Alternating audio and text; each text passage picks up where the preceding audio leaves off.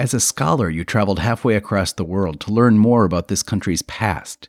What you didn't take into account was how much enthusiasm you would feel about the country's future. Looking back was part of the academic mission, but once you got to know the people, heard their stories and hopes, looking forward was the only way to go.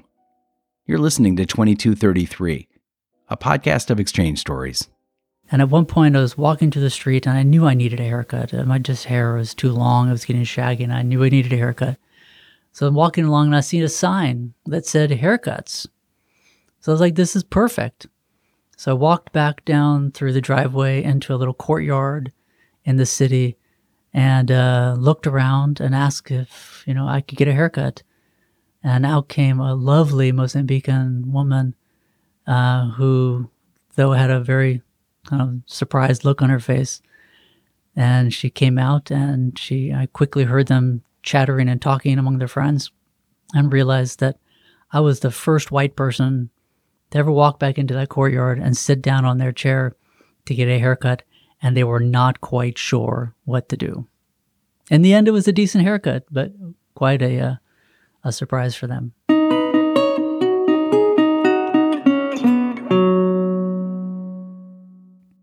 This week, the joy of International Children's Day, passing the chicken foot soup test, and the faces of the people.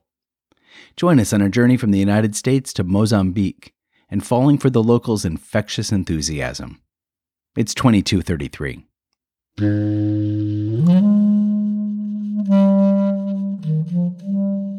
We report what happens in the United States, warts and all. These exchanges shaped who I am. When you get to know these people, they're not quite like you read about them. They are people very much like ourselves. Oh, that's what we call cultural exchange. Ooh, yes. Hi, this is Jared Banks. I'm currently a Foreign Service Officer with the Department of State and was fortunate to be a Fulbright Fellow in Mozambique in 1997.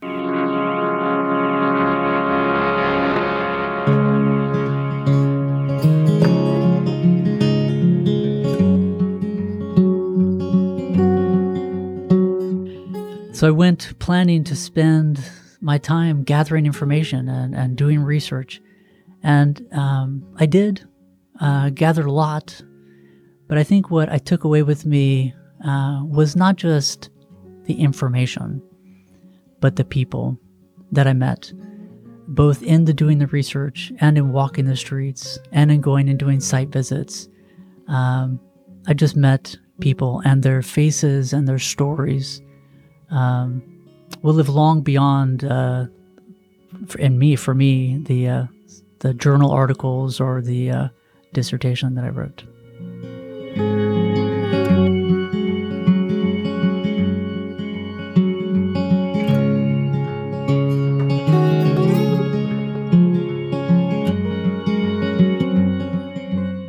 So on one particular holiday, the International Children's Day, we were invited to go out to a school in the suburbs of Maputo. And we didn't really know what to expect, but we went out there at the invitation and because it sounded wonderful to go visit this school. Got there, and as we walked into the little courtyard of this school, the dozen or so children that were sitting on the ground broke into song. And they just started singing at the top of their voices, just incredible, joyful songs celebrating International Children's Day and celebrating the fact that we were there also with children to be with them on that holiday. And that look on their faces as they sat there and sang with so much joy and so much energy was really incredible and so inspiring. And inspiring also because of the teacher that they had that was dedicating so much of their life and so much to help this new generation of kids have a brighter future.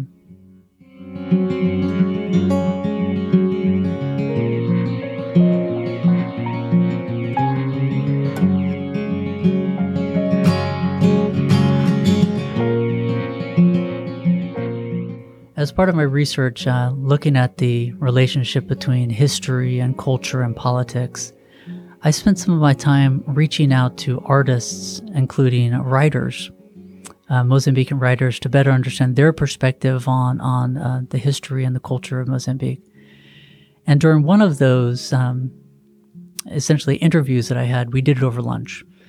And the writer came and he suggested a place for us to meet, so we did, and we met, and we were talking, and he ordered some food, and I asked for a recommendation on what we should get, and he recommended something. I didn't recognize the name of it. And I thought, well, let's try. Let's find out what it is. So it came out and it was a chicken soup. I was like, great. Except then I noticed that the chicken soup was actually made out of chicken feet. And then realized that this was his test to see if me, as an American, was someone who he really wanted to talk to about Mozambican culture. And so we sat there for the next hour, and I plopped the chicken feet into my mouth, pulled the meat off of them, spit out the bones with them, and we had a fantastic meal of chicken soup talking about Mozambican literature.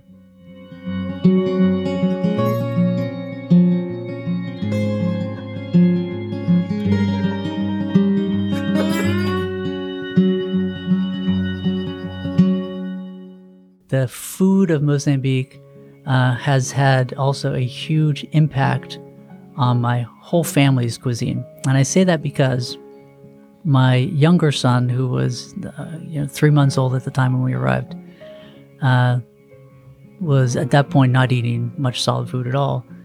And we were at a restaurant one time and eating some amazing shrimp, big shrimps that had a piri-piri spicy sauce on them. It was just delicious. And as we were talking, sitting with friends and trying to manage balancing the kids at the same time as enjoying this good food, we looked at the face of one of our friends, and he was looking at my wife kind of oddly. And we turned over to look and saw that the little baby had grabbed one of the shrimps from off a plate and plopped it into his mouth, replaced his pacifier with a spicy shrimp. And we are absolutely sure that his love for spicy food came from that amazing shrimp.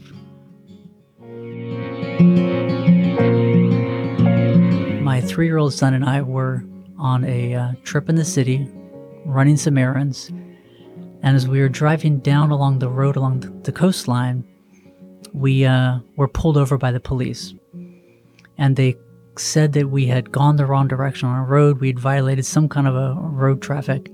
And then the 2 soldiers, police officers, hard to distinguish at the time, got in the car with their AK-47s next to my son, who was strapped down into his car seat, and told me I needed to give them a ride.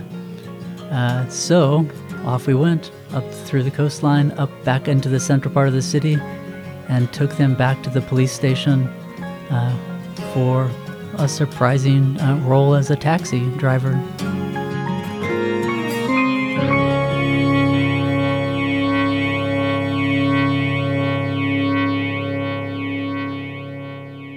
I walked into a square that was at the center of the city, and walked into the building called the Câmara Municipal, which is the main city center building, and walked into an archive there, essentially a library in the basement of that building, and was surrounded by volume after volume of book from the colonial period predominantly. And what struck me was the incredible body of knowledge that surrounded me there that had been produced predominantly by the Portuguese during the colonial period.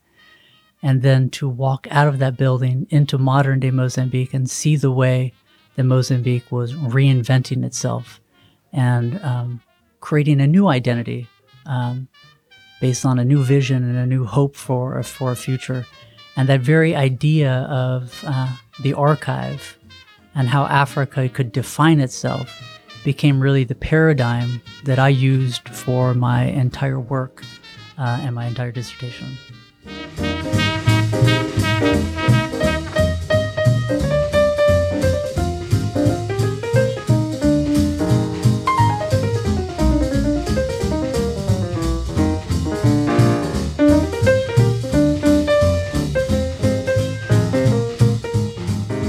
weeks later, I was introduced to someone who worked at the Film Institute and had a chance to go to the Film Institute and see some of the shelves and shelves of old film that they had stored there. For one, it was very sobering to see the condition that the film was in, to see that it was decaying and not adequately stored properly. But even more impressive than the poor condition of the film was the fact that there were dedicated staff, Mozambicans there, who cared for that film like it was their own family, their own children. They'd been there for decades and really cared about making sure that that film survived, that those documents of Mozambican history.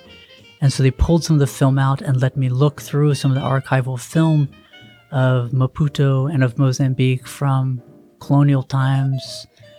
They gave me an incredible vision of what had Mozambique been like during some of the time period that I was studying, and then to contrast to what I was seeing now in Mozambique after years of civil war, but with a new hope emerging.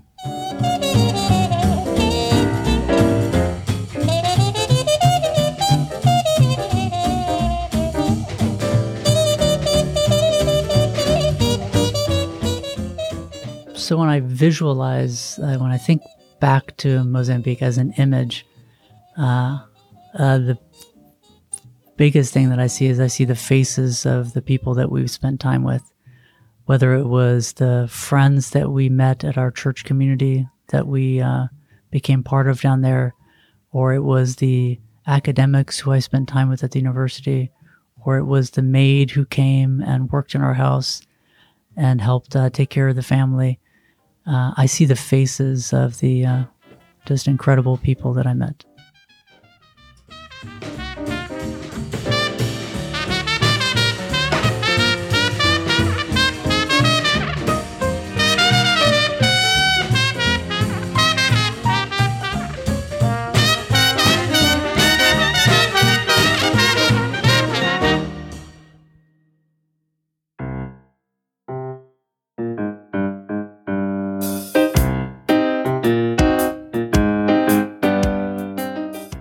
"2233 is produced by the Collaboratory, an initiative within the U.S. State Department's Bureau of Educational and Cultural Affairs, better known as ECA. My name's Christopher Wurst. I'm the director of the Collaboratory. 2233 is named for Title 22, Chapter 33 of the U.S. Code, the statute that created ECA. And our stories come from participants of U.S. government-funded international exchange programs.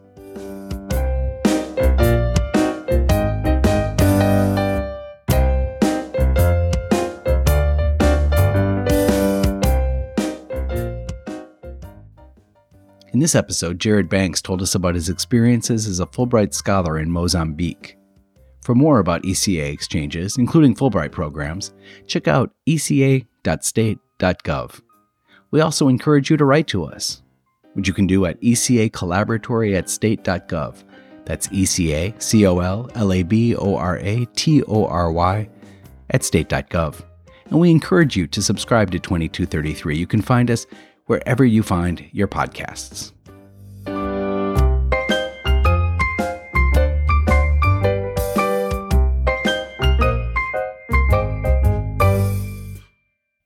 Special thanks this week to Jared Banks for his stories, but not thanks for making me crave peri-peri prawns like they have in Mozambique, which you cannot find anywhere in the Washington, D.C. area. I did the interview with Jared and edited this episode. Featured music during this segment was Thanks for Coming by Josh Woodward and Did I Remember by Ruby Braff and his men. Music at the top of each episode is Sebastian by How the Night Came, and the end credit music is Two Pianos by Tagir Lius.